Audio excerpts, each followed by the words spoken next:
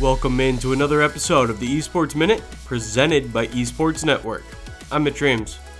Today's top story, the world's biggest esport will have a new way to track viewership and sponsorship valuations. Riot Games is no stranger to massive sponsorship deals. The developer behind League of Legends signed huge deals with MasterCard, Nike, and State Farm in the last year.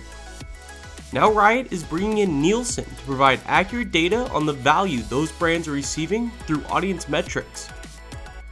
Nielsen is the standard for viewership numbers in America and is now expanding their presence to esports to cut through the often mysterious viewership numbers from streaming services.